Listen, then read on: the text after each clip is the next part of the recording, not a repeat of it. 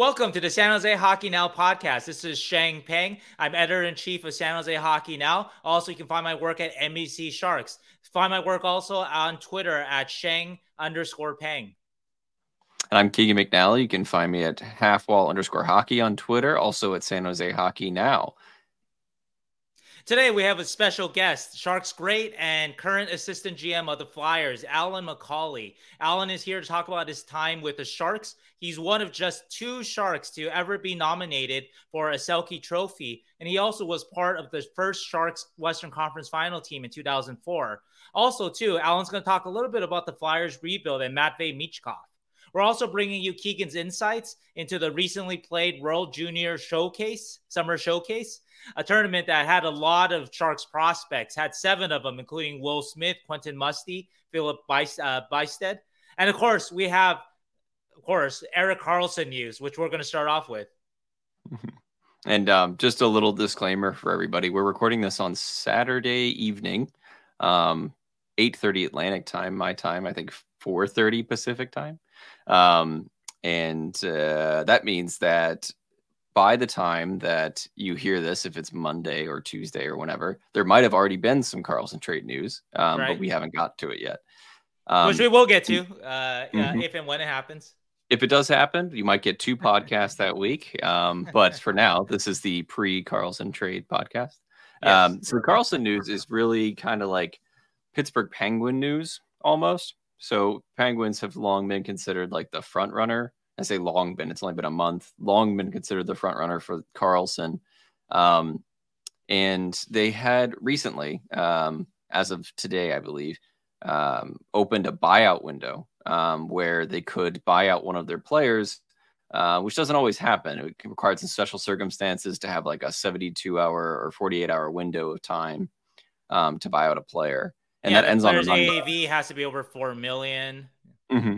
Yeah, so it's not like the general buyout windows that normally happen. So it's a little bit more specific. There's been some speculation that because of this, they could use this buyout window to clear cap space by either buying out Mikael Granlund or Jeff Petrie, who have been both mentioned in Karlsson trade rumors as kind of like the salary going back for the player for Karlsson. But Shang, I wanted to get your thoughts on that bit of news. Basically, are the Penguins in this buyout window? Are they going to think about buying out one of these players?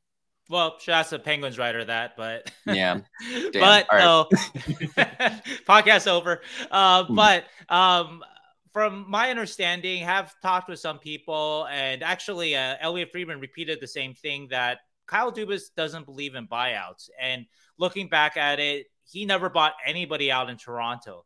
And so you have that already. So, you have a GM who is not necessarily has used that mechanism a lot. But though, I want to talk specifically about Mikael Granlund, because he is both the most intriguing buyout and trade candidate for the Penguins. And again, the relevance for Karlsson, like you clear a lot of money. Maybe the Pens can't fit Karlsson in if you buy somebody like Granlund out. But anyway, let's talk first about Granlund's buyout and why that is. He's way more attractive as a buyout candidate than Jeff Petrie. And right now, Granlund has $5 million AAV. That's his contract for the next 2 years. But if you buy him out, his cap hit would be just $833,000 in the first year, $1.8 million basically the next year, and $1.8 million the last 2 years. So that's a pretty good savings in the first 2 years there, right? Especially the first year of the buyout. You save $4.2 million almost. Anyway, Petrie's buy, if you buy Petrie out, even though Petrie's AAV is higher, 6.25 million, he's got bonuses. And so basically what happens here is that the cap hit on a Petrie buyout is $3 million in the first year. So compare that to Granlund, $800,000, $4.5 million in year 2. Compare that to Granlund, 1.8 in the second year. And then $1.25 million in the last 2 years of the buyout. So that's slightly better than Granlund, but there's no real comparison there. Petrie's contract is almost buyout proof in a way because there just aren't a lot of savings to it. And you barely get anything by doing that. You save a little bit of time, but you could also just retain half on Petrie and trade him to a team that he wants to go to, and then you'd be basically doing better than you would from a buyout for the next 2 years. Right. And so in terms of trade then, Granlund. So Granlund doesn't have any trade protections, while Petrie has a 15-team trade no trade list, and so that's a huge difference. You know, you can trade Granlund anywhere. Petrie, not so much. And according to Rob Rossi of the Athletic, San Jose is on Jeff Petrie's 15-team no trade list. Because San Jose is far from his family. I believe Petrie lives in Michigan. And I haven't been able to confirm that is indeed the case, that San Jose is on his list, but it wouldn't be surprising. And so it makes Petrie, he's both an unattractive trade candidate for San Jose and an unattractive buyout candidate for Pittsburgh. And so anything involving Petrie, like you alluded to, Keegan, I assume is going to require a third team. And so anyway, you know, my reaction to all the news this weekend in terms of what are the Pens going to do and how that can kind of, what that means for Erik Karlsson. To me, all eyes are on Mikael Granlund right now. Yeah, it seems like Granlund's the more favorable option. And I think the thing to bring up with that is, even though Petrie's last 2 years are 1.2 versus Granlund's 1.8, the Penguins seemingly are in this window where they want to compete, while Malkin and Crosby are still Malkin and Crosbying, at least a little bit. Letanging is still Letanging. And Letanging is still Letanging.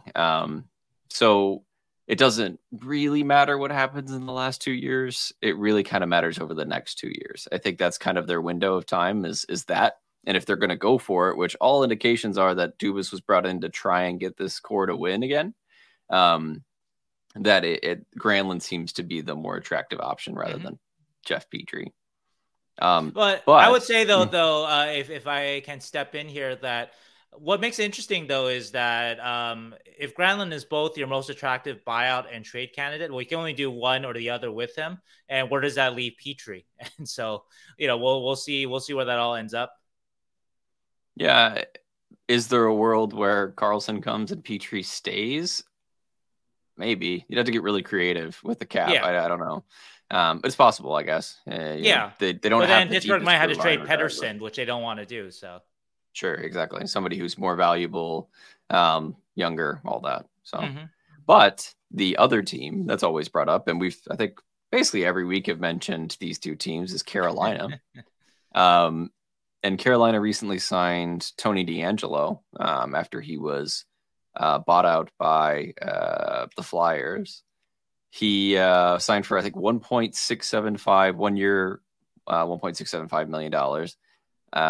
DeAngelo, as most people know, is an offensive right-handed defenseman, and Karlsson is also an offensive right-handed defenseman. So does this kind of take them out of the Karlsson trade talks by signing DeAngelo? Right, and Brent Burns too is also another offensive right-handed defenseman. So good news for the Sharks, I think, is that I personally wouldn't count Carolina out from a Karlsson trade. And this is just my opinion. But the reason why I call it good news is because you need more teams interested in Karlsson to kind of up trade offers. If it's just Pittsburgh that's very, very interested, then you're not going to get a great offer from them. And so anyway, a lot of people did take the Tony DeAngelo signing as eliminating Carolina from the Karlsson chase. And of course, like you mentioned, having three right-handed power play guys like Burns, Karlsson, and DeAngelo, that honestly seems wacky. Wacky to me too. But if you look at DeAngelo's contract though, right? It's 1 year for $1.675 million. That number is, well, that's a bottom pairing or even number 7 defenseman number, right? I mean, that's not a number that necessarily earmarks a guy to be in your top 4. And so if he's bad or you need cap space too, you can even bury DeAngelo, most of that $1.675 million in the minors, you can bury up to $1.15 million in the AHL. So while I would still kind of maintain what I've heard, what I mentioned in the podcast before, that I think the Canes are still circling around Karlsson mainly for a bargain, and I don't think that they want Karlsson as much as Dubas might. And they definitely don't need Karlsson as much as Pittsburgh does to kind of up their ceiling. Carolina, of course, is a very, very good team already. But, however you slice it, though, it's good, though, if there are more teams interested in Karlsson. And so, yeah, so that's my takeaway there. So still in it, maybe, even though they signed DeAngelo, because worst case scenario, you get Karlsson and DeAngelo no longer fits on your team. He wouldn't really count that much against you, or you use him in a sheltered third pairing role where maybe he could still contribute offensively, or on the second power play, however they slice it up, basically. Right. And I think this is a little bit off the script, but there was basically wondering how Carolina can kind of fit these deals in, because they seem to be close to the cap when you first look at it. But your thoughts on that, at least a little bit. Well, Carolina's done a tremendous job with their cap. If you look at their Puckpedia page, it's I think right now they're pretty much up against the cap, but a couple things that they can do easily to get well under to fit in a Karlsson. They have 3 goalies right now, and one of them, Kochakov, he is waiver exempt, and so you can take his $2 million AAV off of the beginning of the season. They have, I think, 8 defensemen tacked on. So, Coughlin, a guy making close to the minimum, he might be a guy that they try out in waivers. They just send him down. Sure. Obviously, everyone's heard Brett Pesce. His name has been in trade rumors. So Brett Pesce and Brady Shea, they're both UFAs after next season. And they're both guys, though, even though they're both guys that both have a lot of value, basically. And so that's a good problem to have. They're not a Granlund or Petrie problem. And the last guy, the other kind of popular kind of candidate contract, salary dump candidate on the Hurricanes is Toivu Teravainen. But even he is a way more attractive buyout and trade option compared to Granlund or Petrie, because Teravainen has only got 1 year left on his deal, $5.4 million, and he's only 28 too. So both Granlund and Petrie are past 30. And so otherwise, look at their cap sheet. I mean, okay, Kotkaniemi is probably signed for too long. I think we all agree on that. But otherwise, I mean, they have a very good looking sheet. And even I know that they need to extend on Netches, and they just extended on Aho at a pretty reasonable rate, I think, for a guy. It's a huge get for them, for sure, because there was that whole saga with Aho and the Canadians, basically. Yep. And now he's signed long term after they got it back. Yeah. But overall, though, I think it's a testament to what they've done there. You look at their cap sheet, it's a contending team that could well win a Stanley Cup exactly as they are right now.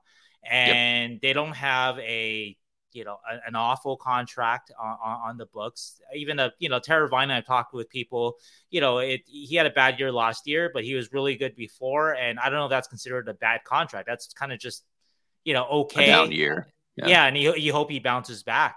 Otherwise they don't really have a bad contract on their books. And so that's really, really impressive to build as deep a team as they have, all, pretty well under the cap. And I mean, they were in Tarasenko. I think they had offered him more than $5 million. And so, they still seem to be in on Karlsson too. Yeah. So I kind of just basically leaves it open that Carolina is still in the running, and more to that, they don't have a bad contract on their books, but how likely are they to take on a bad contract? I think they're going to want a significant amount of retention if they were to take Karlsson, just based off of their previous history and how good they are with their cap. I would think so. Yeah. So again, I think they're looking for kind of a deal, but they are still interested, and they haven't, if they had signed Tarasenko, maybe that would have taken them out of it in terms of just fitting in the money, maybe. But DeAngelo, I don't think does it. But in terms of just to kind of close off before we talk all this Karlsson stuff every week, and it's we don't have any any hard news yet. So just curious about sort of, Keegan, your prediction for this weekend, or what's going to happen with the Penguins. Yeah. and their buyout situation and how that affects Carlson. So anyway, I'm gonna start with my prediction, and then I'm Sure. curious what you think. So for me, this is a pure guess. So I want to stress this a million times. This is a pure guess. Okay, so I'm not advocating for it. I'm not saying it. I'm just guessing based on just the best guess on what I think Sure. will happen. Okay, and we'll see. We might find out by we'll find out actually. We'll find out by Monday if I'm right in terms of a buyout. Right. So anyway, I think that the Pens do buy out Granlund just because it's just way too attractive a savings for them. And also, too, they're kind of tied to cap. They are over the cap right now, but Gensel just went down. So they may start the season with him on LTIR. So they may not need to get rid of Granlund or Petrie, but Gensel's going to come back. Gensel's injury isn't the injury that's going to take him out for the year. And so I think that Granlund, again, just too attractive a savings on a buyout, which we talked about. I'm going to predict. So again, these are just predictions here that Pittsburgh does trade Petrie to, say, a Chicago. And we've talked before, either on this podcast or I've written, why Chicago is a good candidate. Chicago has shown willingness to take on bad contracts this summer. Josh Bailey. If you look at Chicago needs defensemen right now. And also, too, Chicago is obviously close to Michigan. And so I think that could happen. Pittsburgh will have to attach a first. At least that's my guess, that they'll have to attach at least a first round pick to get Petrie over there. They're not going to want to do that, but that's the price. I think the Sharks right now, in terms of their retention amount, most of the talk seems to be that's about 20%. I think that they increased the retention amount to, say, 30%, not 40%, which is what I've kind of urged, just for them to get a stronger return, not 50%, which is the max that they can retain, even though Mike Guerrero said that we're not going to do that. He said that at the beginning of the summer. So Sure. I think they increased a little bit to 30%.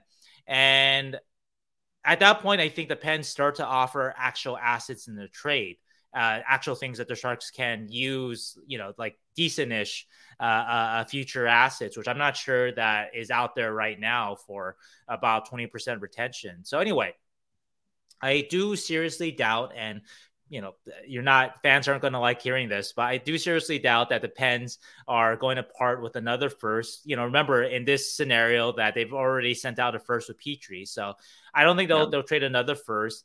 I don't think that they're going to trade Pickering or Jaeger, their best prospects right now, for that amount of retention.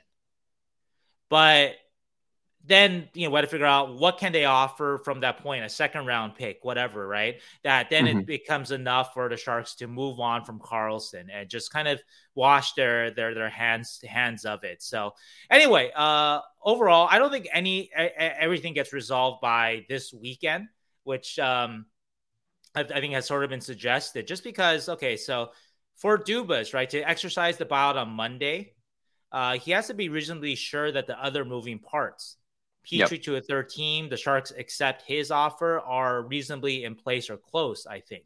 And so if those things, fall in place, I don't think everything gets resolved by this weekend, but it could be pretty soon, though, after that. Because like I said, if Dubas does buy out Granlund, and then you're thinking that, okay, that means, if Dubas does A, and it means B and C, which I don't know for sure, by the way. I do want to say that, like, there is reason for Pittsburgh to buy out Granlund, completely independent of Erik Karlsson, which I mentioned.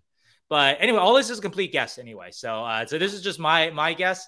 What's your guess prediction? Your guess is basically Granlund gets bought out, Petrie gets traded to, like, Chicago, and then the Sharks eventually make a trade with the Penguins, but that might not happen by Monday, basically. Yeah, that'll be my guess, because I think that I think it's going to be disappointing for the Sharks to in this scenario to not get a first for Karlsson, and so they'll need to hold out to get a better return. But like I said, I don't think it would go up to a first or Pickering or Jaeger caliber, at least at that amount of retention. I think that I think that scenario is probably solid, right? Where they buy out Granlund. Mm-hmm. I do wonder why it didn't happen this morning when the window opened. Sure. If they knew they were going to do this, why they didn't do it on the first day? Like, is there more thinking to go, or is it not going to happen? Kind of Well, thing. like I said, it could be contingent on B and On other C, moving Petrie and parts. the Sharks, Yeah. right? Like Yeah. again, being like reasonably close, where it's like, okay, Sure. I think this is going to happen. We just need to, figure out some details, but Yeah. And they still do maybe, have 2 more days. Maybe they just want to yeah, wait it off. But that would be my only like hold up about the buyout thing. I think it's still possible that he gets traded rather than bought out, because he was traded for like a sure, second round pick. He had a yeah, but really poor 20 games with Penguins. Like it was pretty awful. mhm, And it was considered an overpay, and they were just trying to find a way to make the playoffs kind of mhm. thing. But it's not like he's, you know, league wide regardless, like a horrible player. He had a bad No, it's true. year. Well, So yeah, but he's at 2 years left. That's part of it, though, right? And he so does. that's He has 2 why, years and 5 million, but he also has like yeah, no trade protection. So I yeah. think there's still a possibility that he's traded, whether that's to the Well, Sharks or anywhere. my argument with that though is that they got to trade Petrie too. They basically to Mhm. clear a space for Carlson, not to get under the cap, so we Yeah, don't worry about that. So they may just buy out a Granlund and keep regardless. Petrie. Who knows, right? But if they Yeah. want to fit in on Carlson, they probably need to get rid of both.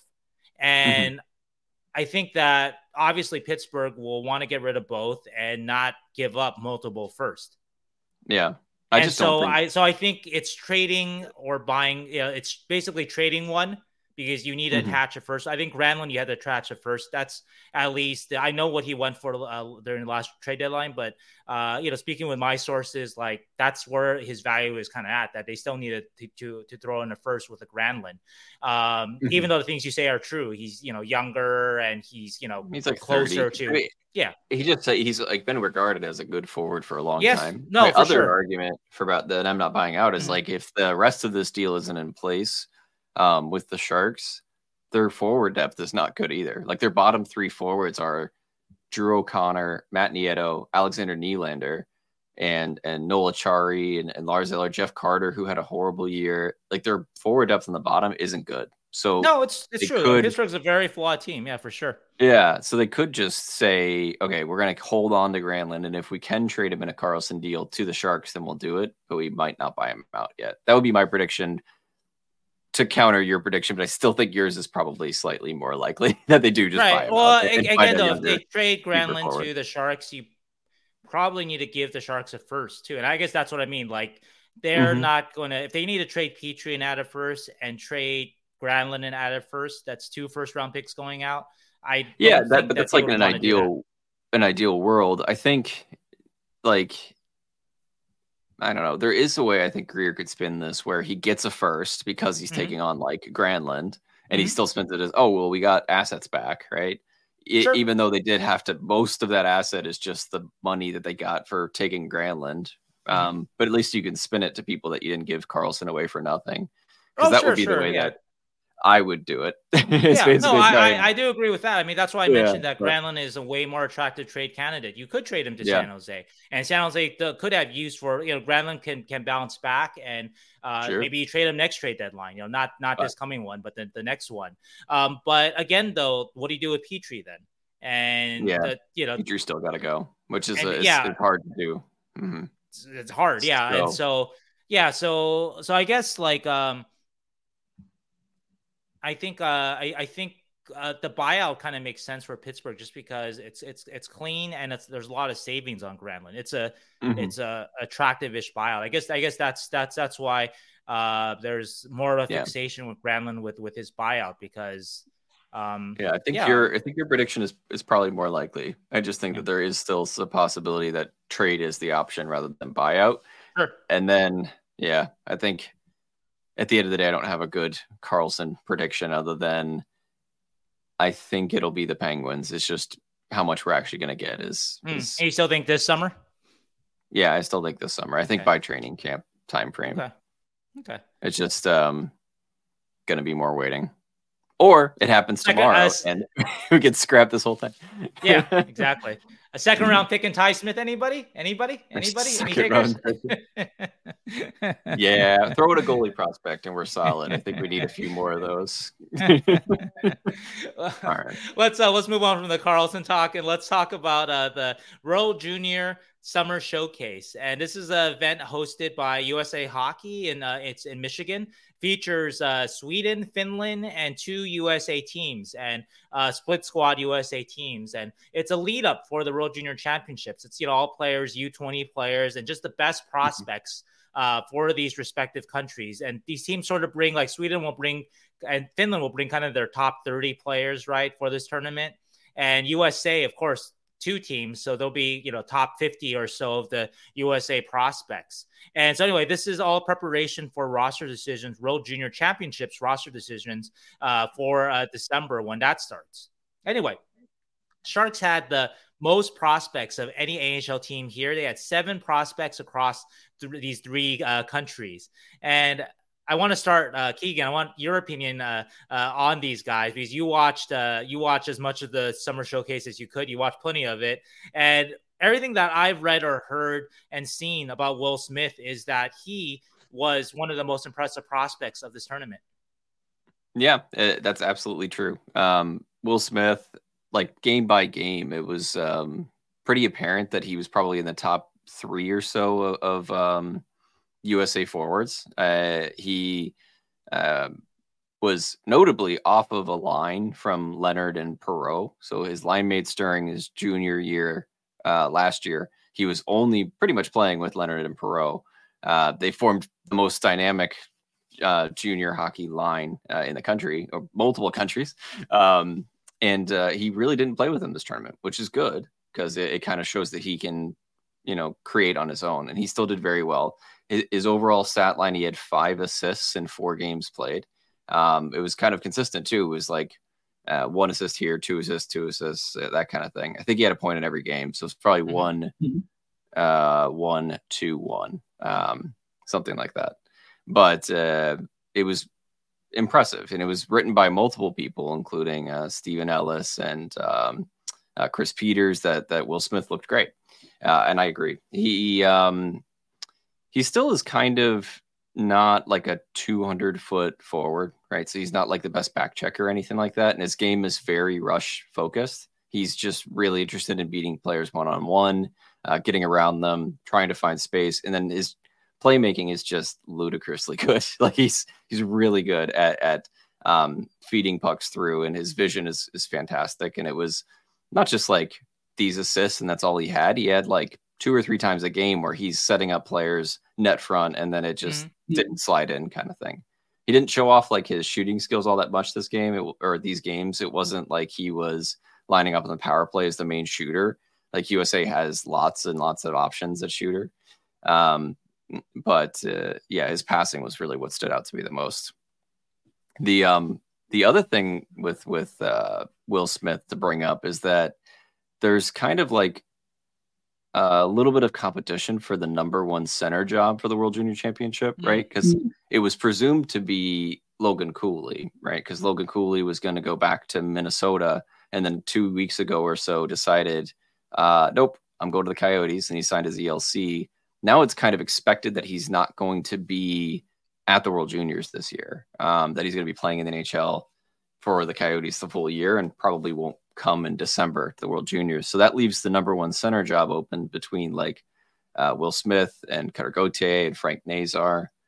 And notably, Smith and Gauthier are going to be playing together next year for Boston College too. So it's kind of like a miniature debut of who could be the number 1 center for the World Junior Championships for this year. The Gauthier has the advantage of being a year older, a year more developed than Smith, but Smith showed so much at this tournament that it's not just a maybe anymore. It's a possibility that he is the world number 1 center for the World Juniors, which is impressive for an 18-year-old. Right.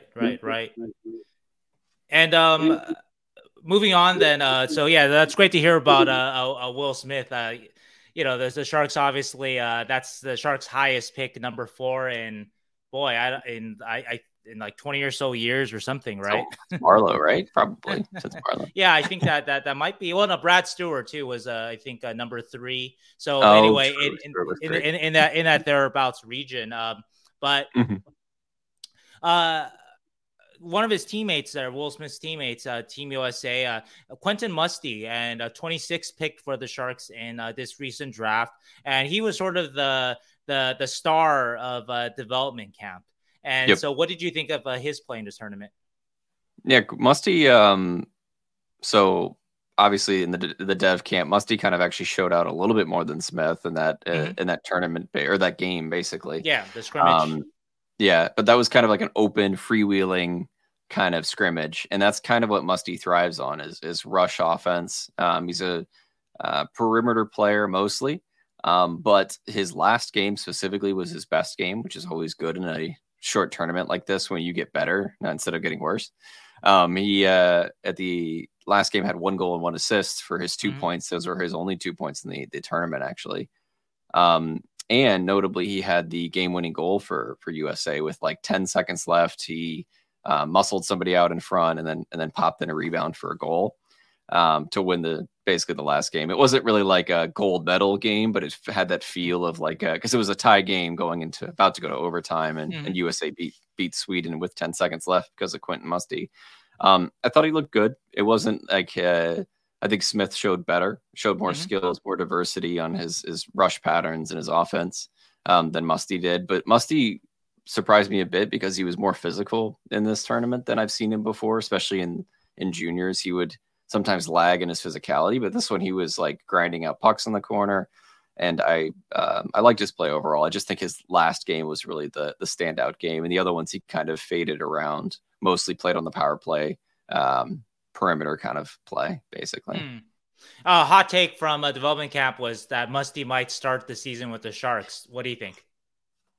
I don't think so. 2 reasons, I guess. One is that he doesn't have a contract yet for the Sharks. Sure, that's a good reason. So he would need to show so much in training camp that you have to earn a contract and then earn a spot in the NHL. It's possible. Anybody can do it, but the second reason is I don't think he's really ready. He doesn't have like a full 200-foot game to play in the NHL. He's really skilled forward, and that's kind of what you start as your base with, and then hope that the rest of everything kind of falls into place. And also, I think he needs to go back and just kill it in the OHL and just which I mean he didn't necessarily do. I mean he had a good season, but he did. There is a reason why he fell a bit in the draft. Yeah, he wasn't like top 10 caliber season. He just had a pretty decent, like a good season. Just there's not that 200-foot game to really say that he wasn't like Nate Danielson, where he had an okay season, but you can see the rest of his elements, and he was also a center that he needs to be a top 10 pick kind of thing. I don't think he'll start with the Sharks, but he'll be fun to watch in training camp. Okay. And another Team USA Sharks prospect who actually really opened eyes, surprised people, I would say, is Eric Polkamp. Polkamp was a 5th-round pick in the recent draft, smaller defenseman, overager. What did you see from Eric? Yeah, that Eric Polkamp's interesting because I had watched very little of Polkamp from the USHL, and then he was drafted. I went back and watched him, and I realized that he's a terrific shooter first and foremost. He's got an amazing point shot for on the power play and also at evens. He's got a good wrist shot, good slap shot, and that's kind of what drives his offense is his point shot. Smaller guy, like 5'10" 5'11". Right-handed shot. He reminds me of Matthias Havlid, who is another Sharks prospect we're going to talk about in a minute.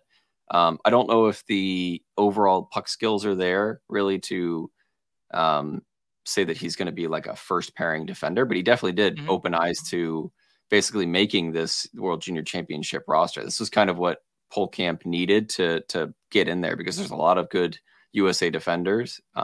He does come in a little bit older, which helps his chances too of making the World Juniors because he's an overager that got picked this year, which would put him in that 2022 draft class originally, which is what most of the World Juniors is going to be, is that 2022 draft class. So that leads for it. And then also his play at the tournament kind of lends more to him making the team in December. He notably had the point shot that went off, was a rocket point shot that went off the goaltender and then went to Musty, who then scored it. So it was like basically the game winner was Sharks to Sharks, which was awesome. Well, it sounds like the Sharks scored like all the goals. It feels like the Sharks scored all the goals in the tournament. But another Team USA prospect, Cam Lund, and Cam Lund, shot up the Sharks prospects rankings last year, but he couldn't find the score sheet in this tournament. What do you see from him? Yeah, so the first game I watched, I thought Cam Lund looked good. I thought he showed some good rush offense. He made a few passes, which I thought were interesting in the offensive zone. Notably, I didn't see him shooting a whole bunch, which is kind of something that he has been known for in the past, which is he's got a good wrist shot. He's got a good shot. But yeah, he just couldn't get it going. And then USA kind of just jumbled lines, and players would move from USA white to USA blue or back and forth. Those are the two split squad teams. And he just never really found his footing, I think. And he ended up with no points in 4 games. He wasn't that noticeable most of the times when he was on the ice, which is sad. And sometimes that's kind of what I saw in his NCAA tape too, was that he would fade essentially. So he wouldn't always be consistently pushing offense. He would just kind of fade into the background a bit. So still needs more work. You said in the early game that his passes were interesting. What do you mean by that? I just had like a specific play in my mind that I thought about, basically, where he got into the zone. He went off just a little bit to the half wall, and then baited the defender, passed over his stick to somebody who was coming in front, and it led to a really good chance. But it's just how he like baited the player to come at him and then pass through him. I liked a lot, but that was like, I was like, oh, that's Lund, good, and that's good, and then didn't really notice him the rest of the game.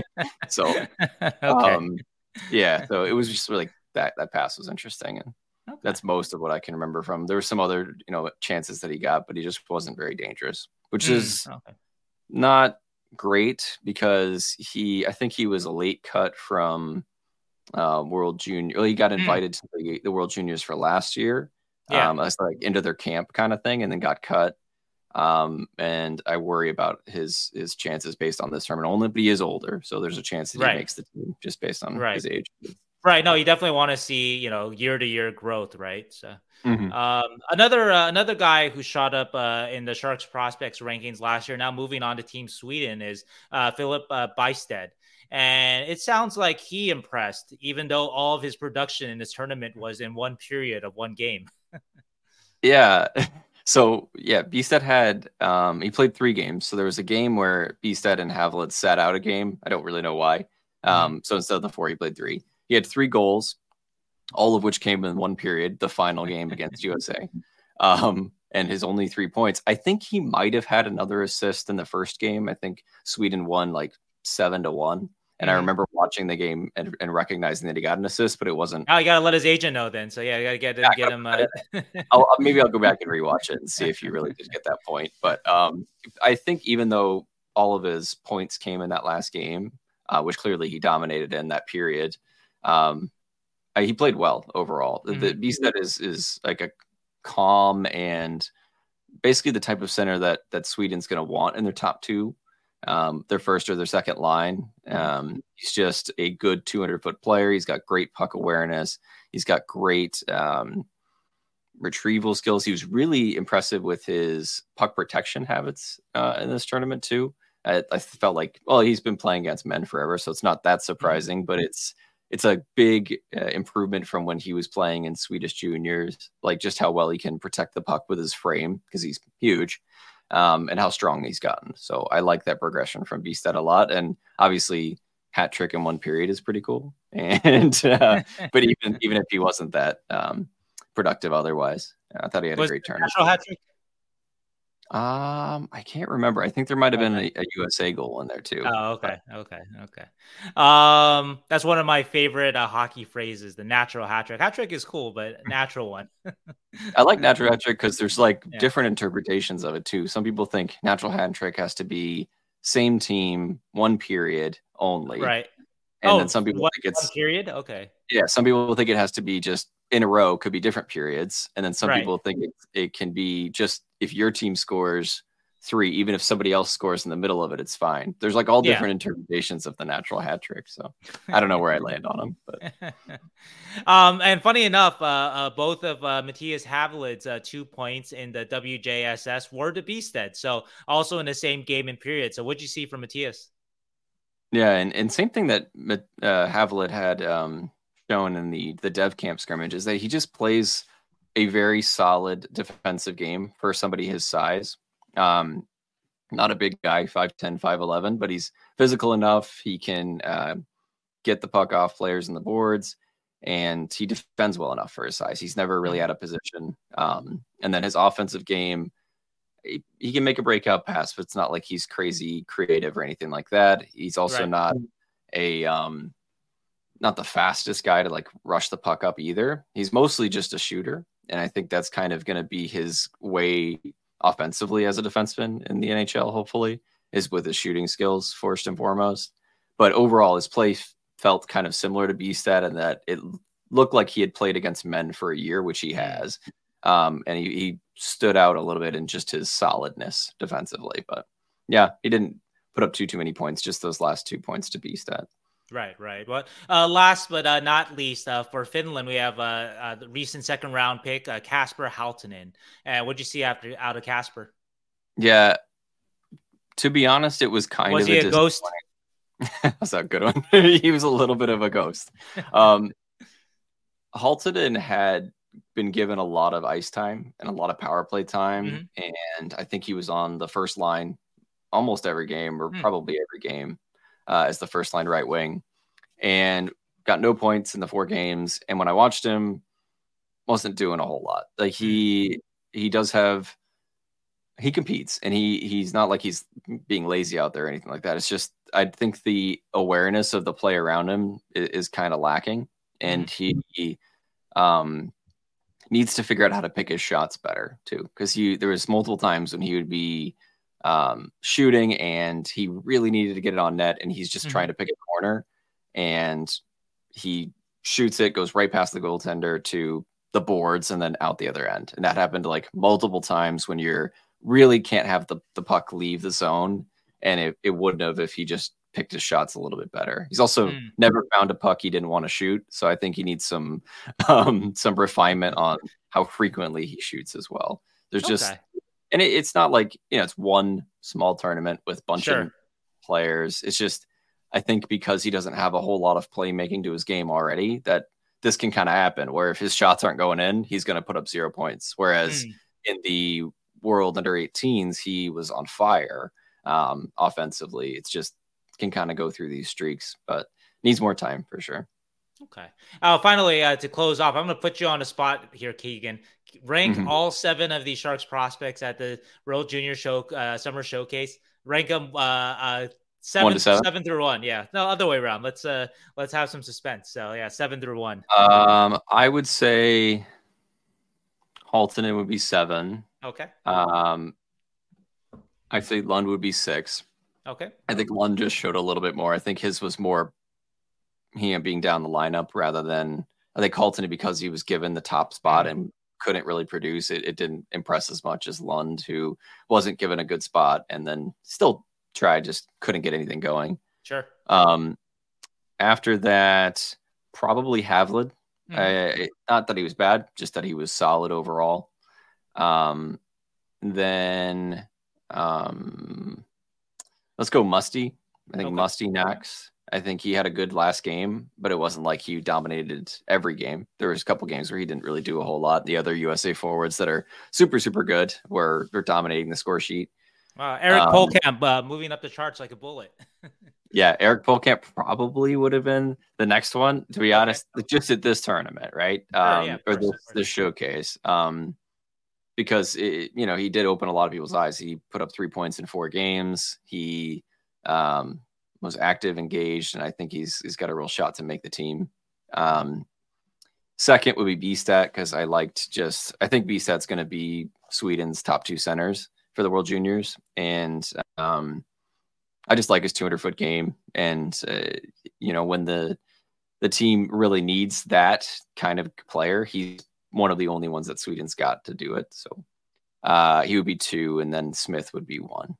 Okay. Because Smith was excellent every game. He needs to work on his 200-foot game, but his playmaking was a standout every game, and he could have put out like maybe double the amount of points that he had because he was really flying out there. You were saying before we recorded that you thought that Smith was a top 3 USA player. Is that about right for you? Or? Yeah, I would say so. I liked Frank Nazar's game a lot. He wasn't always consistent, and I don't think he put up as many points as Smith. Cutter Gauthier stood out really well too. Yeah, probably in the top 3, but it's hard because I mostly watched the split squad that had Smith and Lund and Musty, and I didn't really watch the other one that much, so it's hard for me to tell exactly. Okay.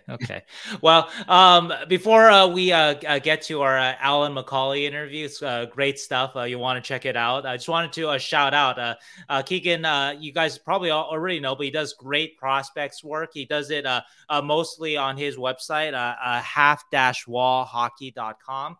He also has some stuff at San Jose Hockey Now. But right now, though, Keegan is doing a top 20 Sharks prospects list, his own summer showcase, and he's already has the honorable mentions up, and I think just today released prospects 20 through 16, and so go to half-wallhockey.com and see the rest of Keegan's rankings. Yep. And it should be pretty much weekly from here on out, so there'll be 3 more articles out, and thanks guys for reading. Thank you, Shang, for talking about it. I hope you guys enjoyed the Alyn McCauley interview we're going to get to in just a bit. Got anything else, Shang? Nope, that's it. All right, hope you guys have a good week. Alyn McCauley is one of the great underrated Sharks. After playing 5 seasons for Toronto, he was traded to San Jose in 2003 in a deal that sent Shark star Owen Nolan to Toronto. He was part of 2 playoff runs for San Jose, including in 2004 when the Sharks made the Western Conference Finals for the first time in their history. In 2004, he was also the second Shark and only Shark for now to be a Silk finalist. After retiring in 2007, McCauley has been a professional scout for the LA Kings and Philadelphia Flyers for over a decade, from 2009 to 2022. Last year, he was the director of player personnel for the Flyers, and next year will serve as the Flyers' assistant general manager. He joins us today to talk all about his experiences on the Sharks and the changes occurring with Philadelphia and their rebuild. Welcome to the show, Alyn. Excellent. Thank you for having me. Alyn, I wanted to start off here first. You were drafted actually by the Devils in the 4th round in 1995, but you never played there. And you were traded to Toronto for Doug Gilmour in 1997. I had to ask you, Doug Gilmour, franchise icon in Toronto, and also obviously Toronto, all the media attention there. Was it ever tough getting traded there for Doug Gilmour? Yeah, very much so. I'm from a small town called Gananoque, which is about 20 minutes away from Kingston. And Doug is the, front and center, the pride of Kingston because of all his hockey accomplishments. And it was very exciting to get traded for Doug. Thankfully, there were a couple other players in the trade to kind of share the burden of the expectations in getting traded for Doug. And Dave Ellett was the other player that went to the Devils, and then myself, Stevie Sullivan, and Jason Smith, who actually coaches for our team in Lehigh, came the other direction. And my first game against New Jersey, my first shift was against Doug. Really? And Doug won the face-off and then snuck by me and tipped one home. So it was a heck of a start and probably one of my worst games.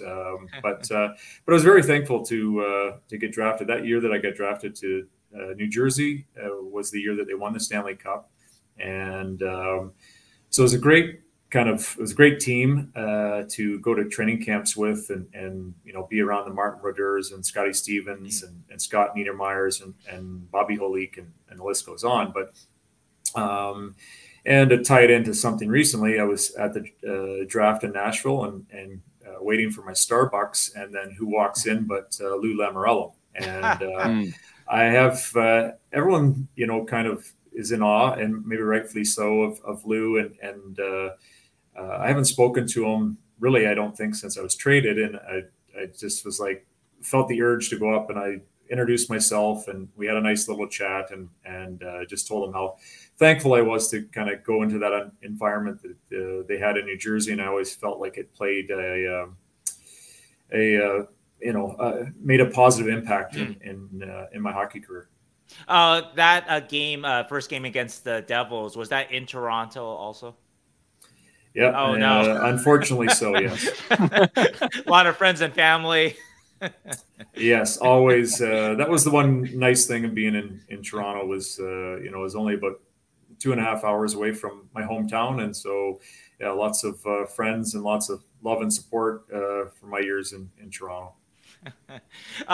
Did getting traded for a guy like a Doug Gilmour, I didn't realize that he also was a hometown hero too. So that's another layer to that. But that make it much easier that when you're traded again a few years later for Owen Nolan to the Sharks, another franchise cornerstone there. But of course, the media attention in San Jose is not quite, Toronto. Yeah, no, absolutely. I think what helped that time around, because it wasn't the same kind of trade. There was a pick involved, Brad Boyes, who was a prospect, and then myself. So I was the only player, but there was a lot of transition at that time. And so I came in at the same time as, I'm trying to think, like Wayne Primo. I'm trying to remember the players that were traded at that time, but I know there was an influx of guys from underneath, like Chichi was starting to establish himself as an NHL player, and Jimmy Fahey and Dimitrakos. And anyway, there's a lot of change going on. So I never really felt that much pressure, and the Sharks were trying to reestablish themselves. They had a good year, I think, the year before, and then had a really down year, and that led to Owen being traded. And it was interesting because I went from Toronto, where I was one of the young players, to the Sharks, where I was one of the more veteran players. Within a few days, I had that dynamic change for me. Go in the dressing room, and here are guys looking somewhat up to me because I've got experience in the league versus Toronto, where I was probably the third youngest guy in the room. So yeah, it was very, very different change that way. But like I said, I think because of all the moving parts that were going on at that time, it made I didn't feel the pressure, and I never thought that I was going to fill the skates of Owen Nolan anyway. Sure.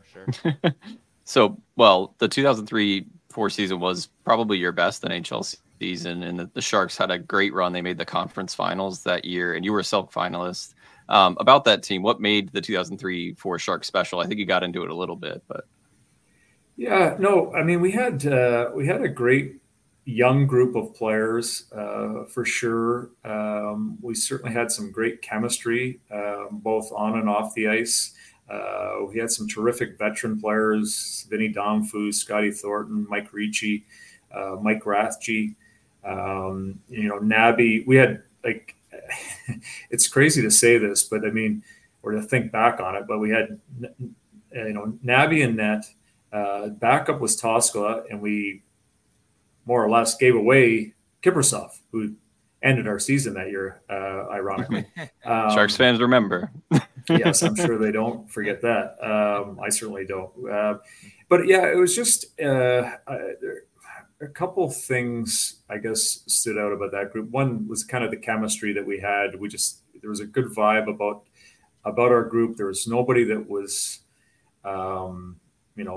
everybody kind of had a team mentality. Like, Patty Marleau was, I don't even know if I'd argue it was our most talented player, but he's a very, humble, modest guy, easy to get along with, great sense of humor.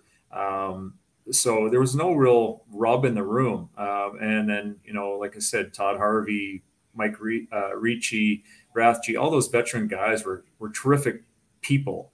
But I do remember one instance early in the season where we're kind of stumbling a little bit, and it was in Tampa, and again, ironically, Tampa goes on to win the Stanley Cup, but we got spanked and beaten easily by them in their building. And we had a players only meeting the following day. And sometimes the players only meetings get blown out of proportion and how important they are. But that year, we kind of made a promise to each other that, like, we're not going to lose we're not going to lose 2 games, back to back for the rest of the year. I don't know why, but it seemed to hold true. And we kind of, as a group, had that mentality that, like, if we lost a game, we upped our focus and our compete and everything else as a group the next game. And I don't know, that mentality just kind of served us well the rest of the year. We had good, talented young players, with a great supportive veteran cast behind or with. It was a lot of fun to play that year. And then, we had other things both individually and as a team that changed the following years. Right. You mentioned that story before about the 2003-04 team and that kind of pledge you guys made, and you guys didn't lose, I think, 2 games in a row until I think February or something like that. I looked that up. And anyway, I wonder though, like, what gave you guys that confidence that you could pull off that pledge? I mean, I feel like teams make these kind of promises or pacts early in the season all the time when you're struggling. but was it something that, once you kind of make this promise to each other that you guys just kept winning and that starts to build the confidence? Or was there something that beforehand that you guys just sort of, knew that you guys were maybe better than your record? Yeah, I can't necessarily put my finger on exactly why it held true or why we were able to kind of, individually or as a group, I guess, hold up our each end of the bargain. But it just seemed like, when we lost the next game, I think we put together a string of a few wins after that. And then when we did lose, it just, I don't know why we were able to kind of harness that focus and compete and bring it and honor that pledge to each other. But it did seem like that it was an honest pledge to one another, and I guess we held each other accountable that way. And obviously, you're assistant general manager right now. You're very interested in team building. That 2003-04 Sharks team, underdog team, very little was expected from them at the beginning of the season.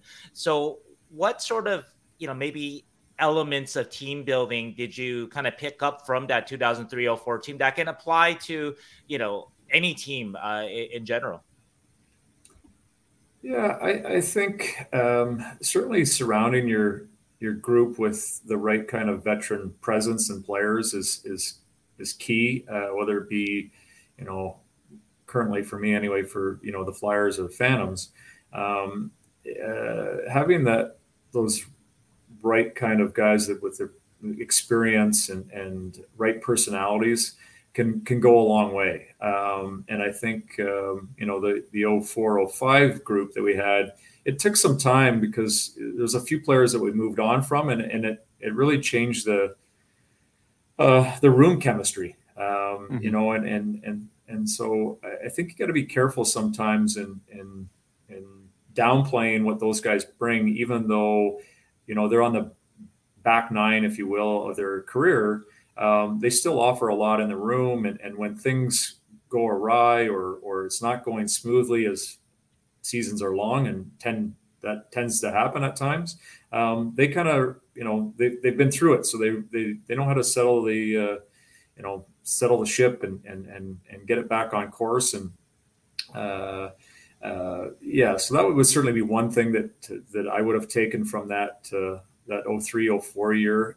I guess I've probably mentioned it in a few different ways now, but some of those players we moved on from the next season. I think it took some time for us to kind of figure out, okay, when things don't go as planned, who do we lean on? And maybe that was maybe I was one of those guys, but you know, at the time I still thought I was pretty young, even though my career was over shortly after that. Yeah, Shang, you're muted. What was also additionally tough too was that there was a lockout that year. Like the entire 2004-05 season, you know, went up in smoke. And so you guys were coming off a Western Conference final, and you know, that must have, you know, really kind of taken you guys off your kind of momentum that you guys were on too. Yeah. Sorry, I'm referencing 04-05 when I should be 05-06. But as far as that group and how it changed, you know, like for my line, we had a lot of chemistry, myself and Neil Zekman and Alex Korliak, and Alex didn't come back in 05-06. Right. And it was difficult. I played the entire season injured, not to, you know, cry me a river, but it was a difficult season individually, or physically, or both. And the fact that, you know, our whole line wasn't back, it was just, it didn't seem, for a few reasons, and certainly the 04-05 season being canceled did not help us, you know, carry that momentum forward. And going back to the 2003-2004 season, what do you think for yourself came together that season for your play specifically? Well, certainly the two guys I played with helped a great deal. You know, Alex, both those players were smart players. We read off each other quite well. You could see the chemistry. I could feel the chemistry in practice, which carried over to the games. Probably, to be honest with myself, it was between my ears where I kind of, you know, had a mantra that of being better or the best that I could be as I trained through the summer, and then that carried forward, and a few things fell in place and more opportunity, and you know, maybe there's the aspect of not being under the microscope as much in San Jose as I was in Toronto. I mean, that's just the nature of the beast in Toronto, whether you're, you know, someone that plays in the fourth line or someone that plays in the first line. You know, there's a lot of attention that goes around that team, and it's not good or bad or whatever. It's just, it is. So, you know, there might've been some of that played into it, that kind of eased tension within me, that allowed me to kind of play my game. But yeah, I'm sure there are many factors. But I certainly enjoyed the group that I was playing with, and the environment that the Sharks had in the I don't even remember what it was called back then, SAP Center or Compact Center, maybe. Yeah. HP Pavilion. HP Pavilion. Yes, you're right. San Jose Arena, maybe. That was the first HP name. Pavilion. You're 100% right. I'm trying to remember actually the practice facility the other day. I was talking to Wayne Primo, and it eventually came back to me, the Logitech. Whatever, Iceplex or whatever it's called. Just look at your laptop or look at your mouse, and you can, the early 2000s tech boom, right? Yeah, when the practice facility was like 2 arenas, and now it's, I think, 6 or something crazy. Yeah. Speaking of Korolyuk, he is one of the great lost Sharks.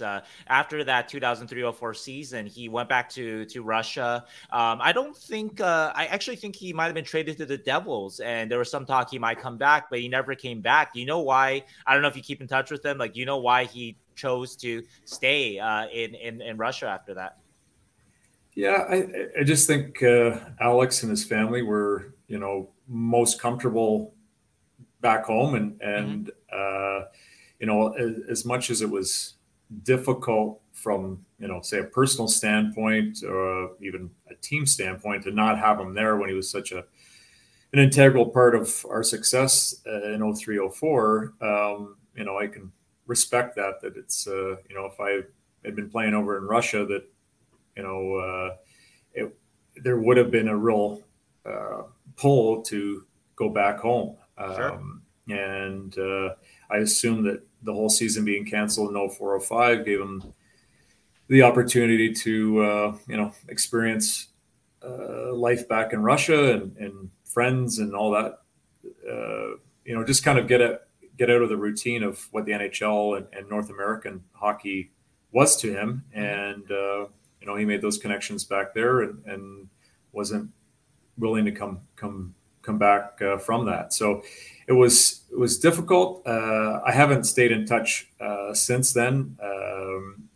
But I do remember having some conversations with him in 05-06 or leading up to 05-06, because I knew that it was a possibility that he wasn't going to return. And like I said, I wanted him to come back, but could certainly respect the decision that he was making.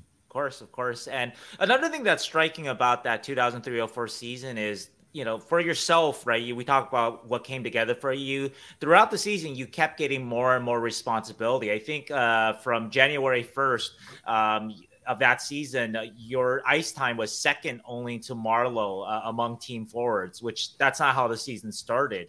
And this coincided with Vinny Damphousse, who that was actually his last season. He was 36. He had an amazing career, won a Stanley Cup with the Canadiens in '93. And so you talk about sort of that leadership. How did Vinny accept sort of that transition in his career? Well, that season, anyway, I thought that Vinny was excellent. Any of my experiences with Vinny were terrific, actually. I mean, I found him very down to earth. He did want the puck on his stick for sure, regardless of how old he was. He could still make plays. He was still very effective on the power play. For a guy that was, had the experience and the clout that Vinny brought with him, right, there wasn't really an ego to him. I think he was a confident guy for sure. But as far as his interactions with the players, you didn't feel like, hey, there's a 36-year-old in the room, or I can't remember how old he was, in probably his mid-30s when we played together. But no, he's just one of the guys, and I felt like he was handling the transition quite well, and I do think it was tough to lose him the following year. Yeah, and the other leaders on that team, the Sharks had rotating captains between you, Patrick Marleau, Mike Ricci, and Scott Thornton. So why did you tell Ron Wilson to make Marleau the captain? I just felt like for Patty's growth as a player, that it was an important step and probably the right time for it. I also felt like it was going to benefit us as a group that way, that give him more responsibility, yet shared responsibility. It wasn't like, okay, I don't. It wasn't like I didn't want the C. I took great pride and honor in wearing the captaincy. I didn't feel like I needed to have it on my jersey. I don't really regret it. I mean, I enjoyed wearing the C on my jersey for the opportunities that I was given. I don't. Was I right or wrong? I don't know. But those were kind of the reasons behind my choices. Oh, we've talked before about how Patrick Marleau reminds you of Matt Sundin, actually, who he played with in Toronto, consummate pro who has been, blasted by some for not winning a Stanley Cup. And seeing Patty in the playoffs yourself, and I know you think it's unfair. Why do you think that it's unfair for a guy like Patty and Matt's to have to deal with that? Well, I just always felt like, for Patty anyway, that the numbers suggested he produced at the most important time of the year. The fact that the team doesn't win, and this is where I'd make the comparison to the two guys, is that the fact that the team, didn't get to the promised land or didn't win a cup shouldn't just fall on their shoulders. I understand that because of their stature, and their, for what it's worth, hockey players don't think this way, but their contract status, that they should deliver. But, we all know that it's a team sport, and it doesn't just hinge on, did Patty score enough goals for the Sharks to win, or did Matt's, make enough plays for the Leafs to win? I always felt like those guys were over criticized for, the team's inability to succeed. And I didn't think it was justified. I felt like they held up their end of the bargain, and I know sometimes you get down and you lose game 7 and somebody's -3, and you put all the weight of your criticism and based upon one game. Again, am I right or wrong? I don't know, but that's certainly why I would, I hold both of those players in great regard, and I'm sure they'll, both be in the Hall of Fame. One is, and I'm sure Patty deserves to be there at some point.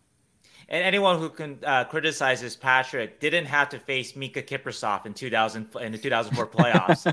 So just how good was Mika? Because you look at those numbers. I mean, those are just, he just was astounding that year, right?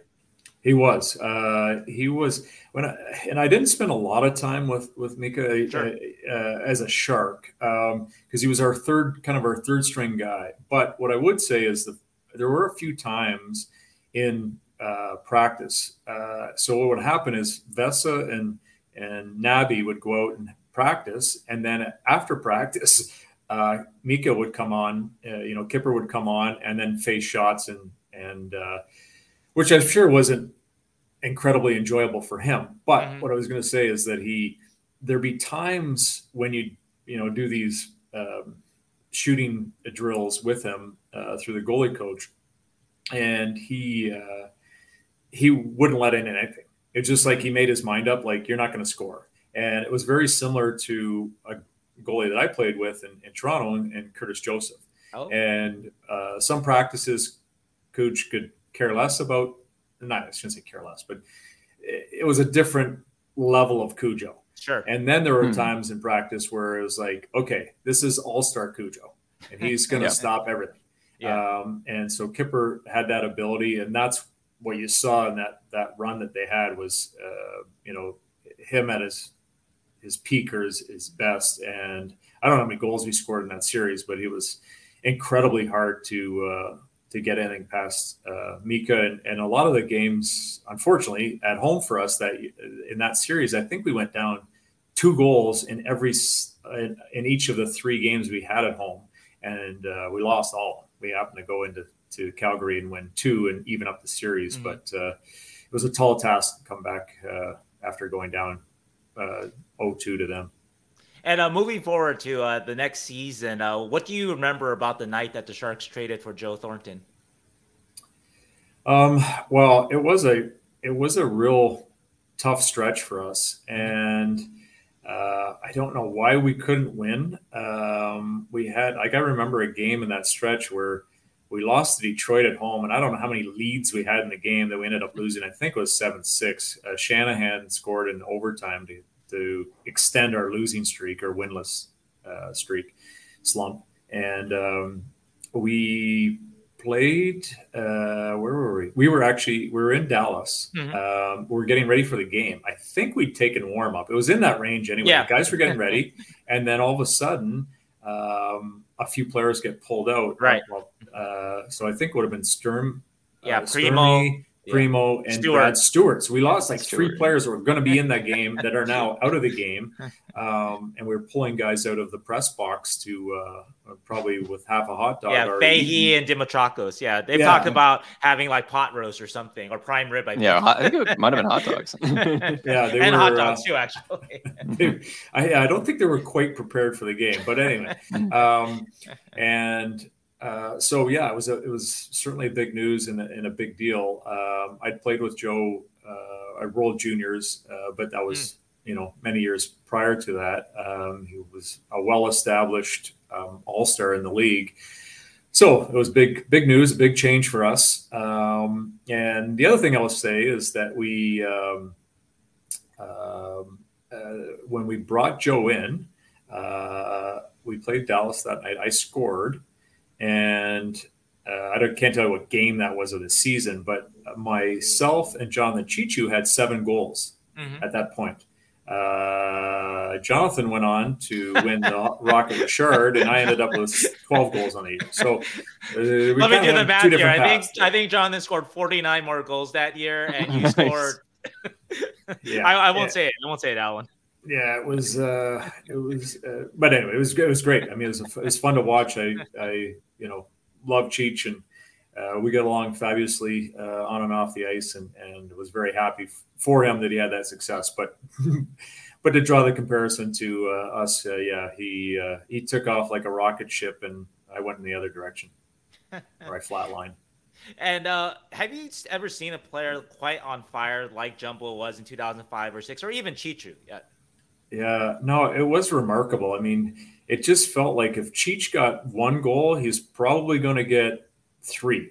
Like there were so many nights where he just got and then it was chance after chance after chance, and Jumbo, incredible playmaker, and see the ice and hold guys off and create chances himself.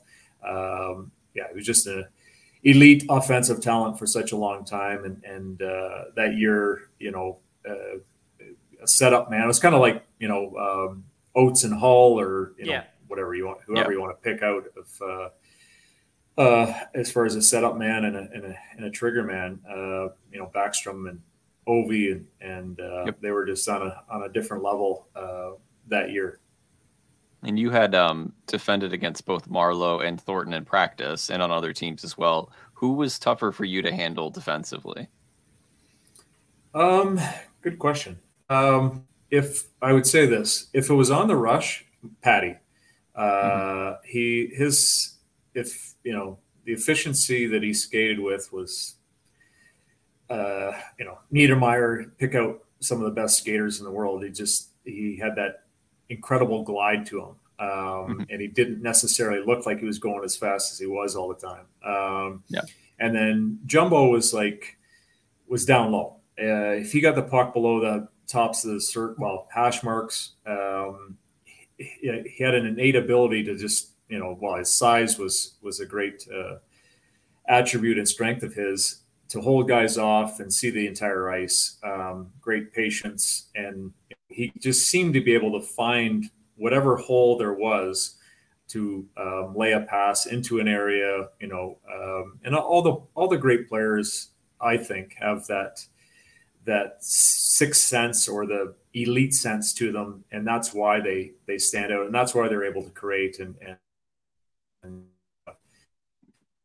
some of the young players today that are being drafted high, that's usually what separates them is their sense for the game. And I only played a little while against Gretzky, but he had it. That's what separated him from just about everybody else in the game. I got to ask you one question about Jumbo as a teenager. I've learned that Jumbo as a teenager, he was a great shoe checker. And for those of you who don't know, shoe checking is a ritual that goes on when a hockey team is gathered around a team table. Some guy will sneak under the table and put ketchup all over everybody else's shoes without getting caught. And so I wonder if Jumbo pulled that off on you guys when you guys were playing together at the World Juniors. Yeah, not to my knowledge. I wasn't somebody that was involved a great deal on either side of that prank, and it would surprise me a little bit because Joe is so big. And usually, as far as the shoe checking goes, what I would typically remember are the guys that were the targets. I always felt like there were repeat victims. Right or wrong, or for different reasons for the guys that I'm thinking of anyway. Some guys got chosen a little more often than others. Maybe based on their reaction to it. Yes. You always need to be careful on how you react, because if somebody senses that they're getting under your skin or they're Right. getting one up on you, then yeah, you're probably getting it done a second or third time as well. No, you seem like the cool and collected type. So Yeah, no, I have some Irish blood in me, so it can get a little fiery at times, but I try to keep it together as best I can.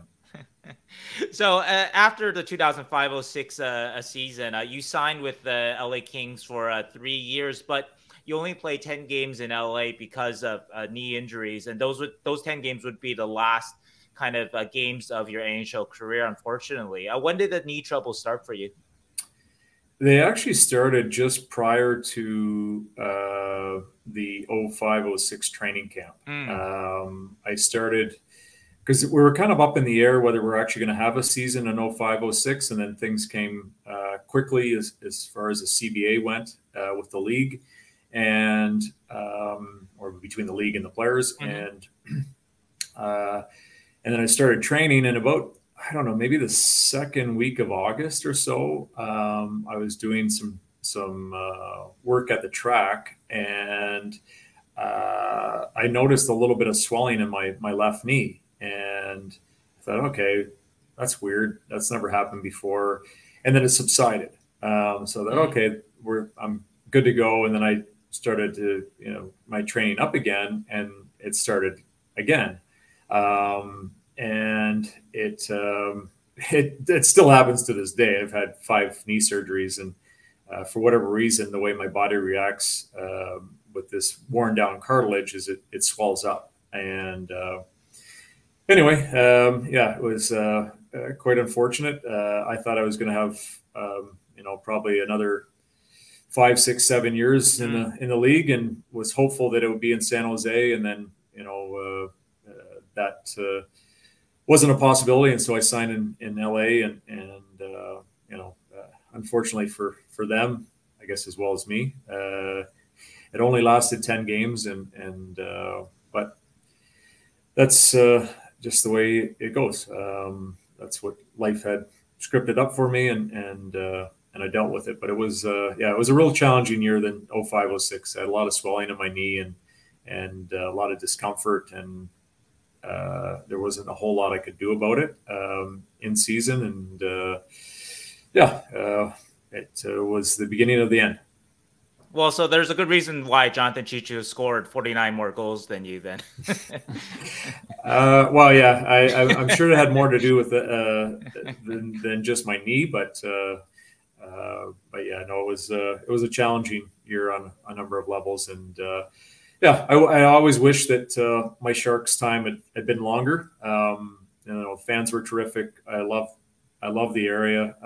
Took my son back this spring, actually. He was born in San Jose, right? Correct, yeah. And so that was part of the reason that we went back to San Jose, or I took him to San Jose. Took in a few Sharks games, went to Barracuda a couple of times, and it was we still have friends there that we made during our time, and anyway, it's water under the bridge now, but I certainly was hopeful at the time that I was going to have another 5, 6, 7 years in San Jose, and it just wasn't meant to be. Speaking of some of those friends, who are still some of your good friends from those Sharks teams? I just meant people from the area, in the neighborhood. Okay. Michelle and Chris Peacock were,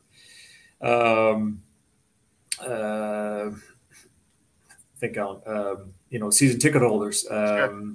We got to sit with them last year when we went to who did they play? Seattle was the one game, because that's my son's favorite team. Don't ask me why. And it's the logo. It's the teal. Well, he's just never been a fan of any of the teams. He's just always kind of supported who I was connected with, and then when they came in, he decided to go there. Anyway, Columbus was the other game. I think they both went into overtime. They were actually entertaining, exciting games. And it was end of the season. That was like in March. Correct. Right? Yeah, sure. End of March or early April, whenever it was, so it's San Jose is always going to kind of be a little bit of a home away from home, and my wife would have gladly retired there. Just for yourself, was it sort of tough to sort of at any point, come to grips with just, how great your career could have been. I mean, again, you were a Selke finalist in 2004. I think you were like 25, 26. You could have well been, for the next decade, in that conversation. And so was that tough for you to deal with, as your career was winding down there? Yes, to be honest, yes. It felt like, I kind of worked along, established myself, got traded to San Jose, and then my career kind of took off and then, right. Went off a cliff shortly thereafter. And there's nothing anybody could do or to change it. It just the way my body was and the fate that I was set to have. But was it easy to accept? No player really wants to accept the end of their career or that their game is falling off or I guess in some respects it made it easier because it was somewhat out of my hands. I couldn't play anymore. I just physically couldn't do it. I really haven't put the skates on very often as far as playing games since I retired. I helped coach and but that wasn't much stress on my knee really. Just kind of walking around or slowly skating around the ice and barking drills at kids. There's only been a few times where I've gotten involved in a charity game here and there. And usually I pay the price for a few weeks. So it's at the time it was a real challenge because you don't, like I said, you don't want to accept it, but there was nothing that was going to change that. Well, Alyn, thank you so much for your time. We've got just a few more questions for you here. Sure. Your time okay? Yeah. No, Awesome. Well, wanted to ask actually about Dean Lombardi's impact on your career. Can't help but notice that he traded for you in 2003. He signed you to the Kings in 2006, and then he hired you for your first NHL scouting job with the Kings in 2009. And also, too, he was in the Flyers front office as a consultant when you joined the Flyers in 2017. And so, can you talk about that? Certainly. I know Dean loves or likes nothing better than guys, blowing smoke up his, what, and he's, I've got a lot of admiration and respect for Dean and a great deal of appreciation too for, what he's done for me, given to me over the course of my career. Oddly enough, when he traded for me, he was only there probably another 48 hours right. to let go. But at the same time, he was, the main cog in that wheel to make that happen. That I ended up as a San Jose Shark. I've learned a lot on this side of the equation because of Dean. He's opened doors. He's educated me in a number of ways. He's always a very thorough and thoughtful and analytical thinker, and has always pushed me to strive for more, whether it be my playing days or beyond. And I've very, very thankful for my connection to Dean and what it's meant. I mean, 2 Stanley Cups and many opportunities. I'm still involved in the game. He's a great sounding board. He's still educating me on a variety of things, which I'm always happy to listen to Dean and hear his thoughts on the game and where we're missing out. He's been involved in the game for a very, very long time and in a few different roles. And I always appreciate whatever he wants to offer me. I'm all ears, and as I said before, I'm incredibly grateful and indebted to Dean for everything that he's done for me in the game. Wondering, you mentioned the Cups and the Kings won in 2012, 2014. You were a scout then. Did you get days with the Cup? I did. I actually was just having a conversation this morning. I saw one of the Vegas scouts in the breakfast area, and I know he's got his day planned. And you know, on this side of the equation, it's there's a lot of solo travel. There's a lot of time taken away from your family, and a lot of people, you know, do it and don't have the opportunity to kind of, I wouldn't say repay, but have that opportunity to share it with their family, like having the cup offers. Yeah, it was, you know, two of the probably most special days I've had involved in the game was when I had the cup in my hometown and was able to share it with kids around the area, the fire department, the police department, the old school that I went to, an elementary school that I went to, and both times, you know, was very lucky to have those experiences and have my kids around,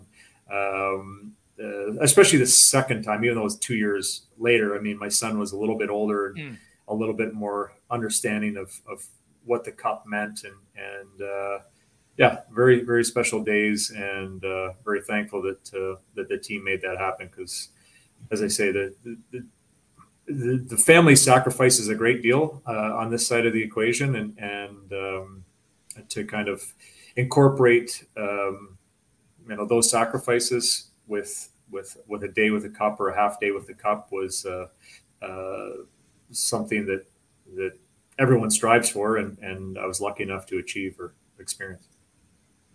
And you're now the AGM of the Flyers. This is after over a decade as a pro scout for the Kings and the Flyers. How did all that time as a scout prepare you for the role that you're about to undertake? Well, I've certainly been lucky to be around some bright minds, and people that have allowed me to, you know, partake in different aspects of the organizations that I've been party to. You know, Dean Lombardi, Ron Hextall, Chuck Fletcher, were always, you know, kind of open door policy, or at least the door was somewhat ajar. And so, yeah, I got to, you know, have interaction with the coaches or development staff, and it just luckily enough, I mean, I got to be part of two cup winning teams. So to see how things were done there that led to, you know, that end goal that everybody's striving for, is certainly something that's invaluable.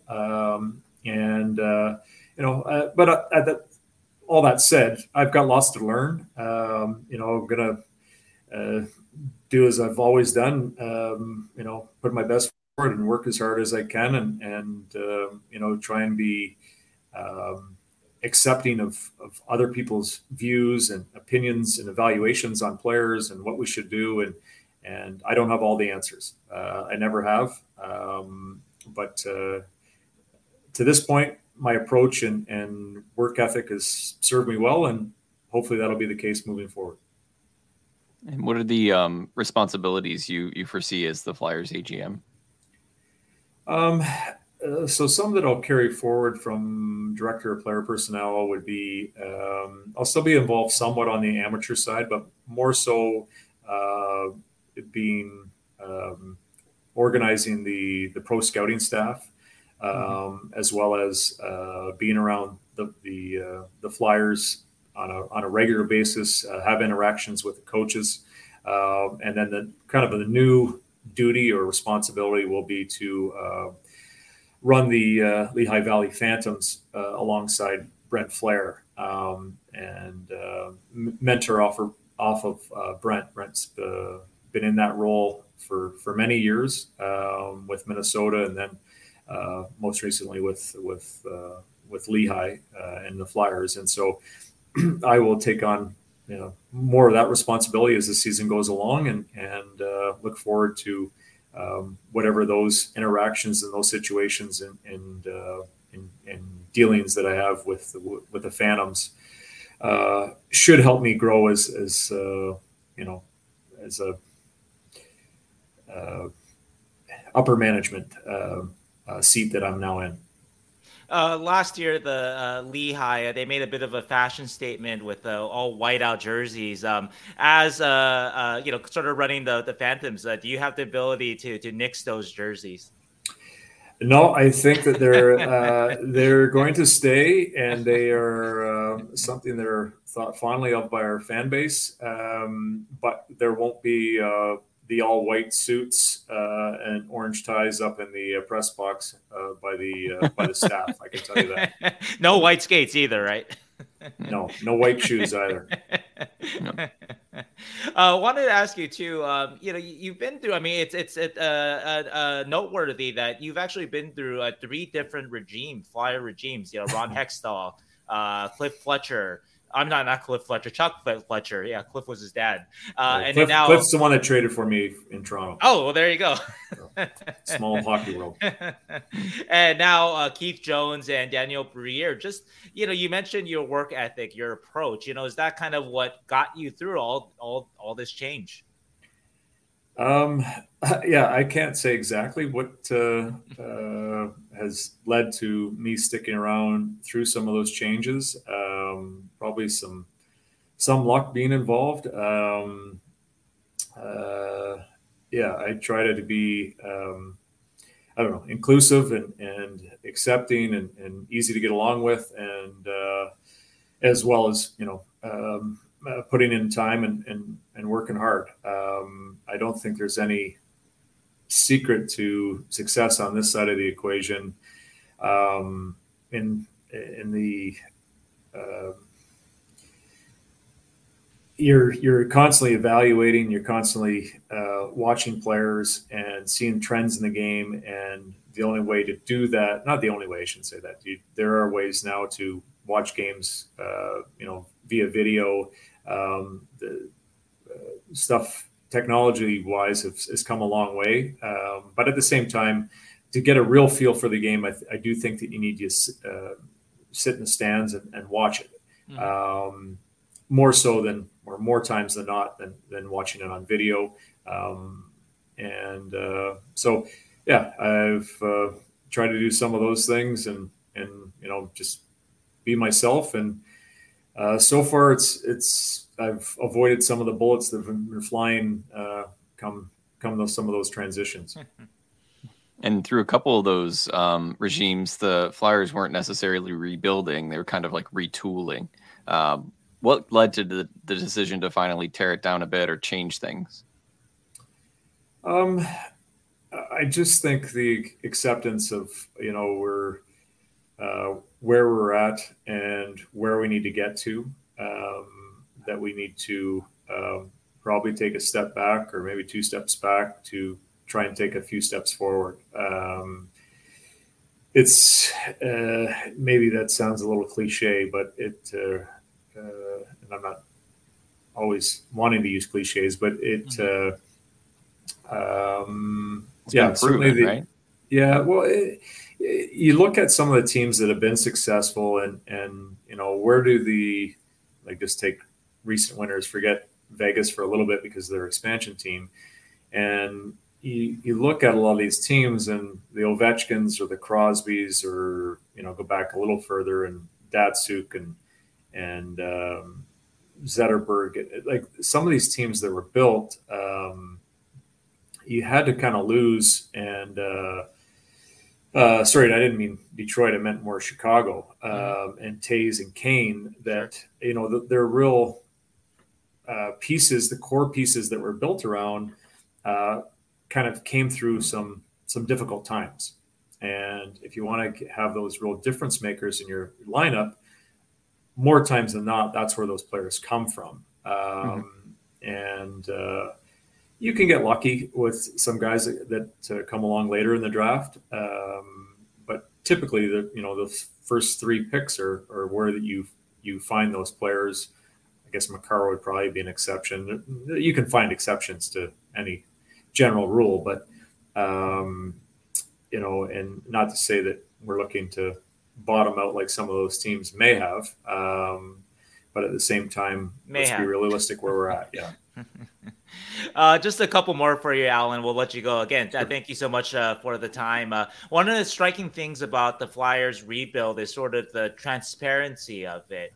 And I wonder sort of if what sort of is the thinking behind that transparency. Philly fans aren't necessarily known for their patience, but they're also, thought to be very knowledgeable. And so, when we talk about a Flyers rebuild, actually, it makes me think of, the 76ers. They recently rebuilt and they had a whole mantra, trust the process. And it seems like the 76ers fans, they indeed kind of, they understood that was something that the team needed to go through to get to where they are now. And so was that, just sort of was the thinking behind the transparency? Was it sort of a trust in the fan base that they would get what you guys are doing? Yeah, I to be honest, I can't speak to it like that. I'm privy to knowing exactly why that is. My take on it would be is that I think the more that you're included or the more that you're kept up to speed, the more willing you are to, be accepting of where the team's at and like, okay, this makes sense. And, I can see where the end goal is. And maybe the end goal changes a little bit. Maybe it's not always in the same spot. I shouldn't say the end goal, but the path forward. It might change a little bit as you go along. I would assume Chicago, now that they have Bedard, changes a little bit. So, stuff like that happens. But at the same time, to answer your question, I just think that if you're communicating, it's easier to be aware of what's going on and understand, okay, we're here and we want to get to, we're at the starting point B and we want to get to A, and they said that we're going to be here and we're here, and then they said that we're going to be, halfway along here and now we're here. So I just think that, being transparent takes some of the guesswork out and maybe some of the hostility or anger about where we're at times. But we'll see how that goes. And yes, the Flyer fans are demanding, and that's good. I mean, having expectations and to be successful is fine by me. That's where we want to get to. And the Flyers, speaking of the draft and everything, were the story of the draft, picking Matvei Michkov 7th overall. What do you think the hockey world is getting wrong about Michkov? That question. I don't know if I'd say that people are getting it wrong. I can understand the reluctance or hesitation that, the player that you haven't seen live, or very few people have seen live for a number of years. Like when it comes to the draft, you are projecting, and it is a bit of, educated guesswork.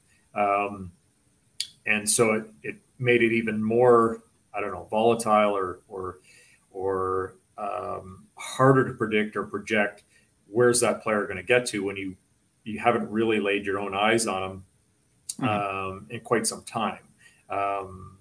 3 years ago or 2 years ago, he looked like he was going to be, maybe a player that challenged Bedard. And so anyway, I just wouldn't think that the hockey world is getting it wrong as much as they're just calculated risk. They're going with a known commodity versus one that's more up in the air. Mm-hmm. My last question for you, Alyn. Actually, I heard stories of Arizona sneaking scouts into Belarus to watch players, to watch draft eligible players, and you mentioned teams not getting their eyes. A lot of teams not being able to watch Michkov. Were you guys able to watch him last year? Did you guys have a scout there, or just how did that come about for you guys? That part of it. Yeah, we did actually. We have a scout that's based in Russia, and so he was able to see the player, talk to the player, communicate with coaches and people around the league, and so there was there was some contact and some ability to assess the player, but at the same time, that's one opinion.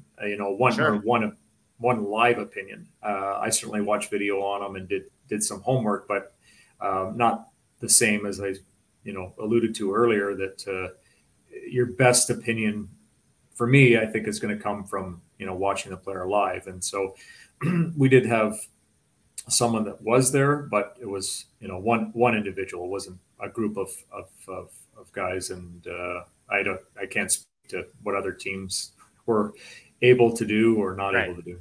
Right. Just wondering if you had to sneak anybody in. So no, he was already in there. I think we had to sneak him out. No, he's fine. He was able to make it into the draft and communicate with the players. We had a couple interviews with Matvey and a few other Russian draft eligible players as well.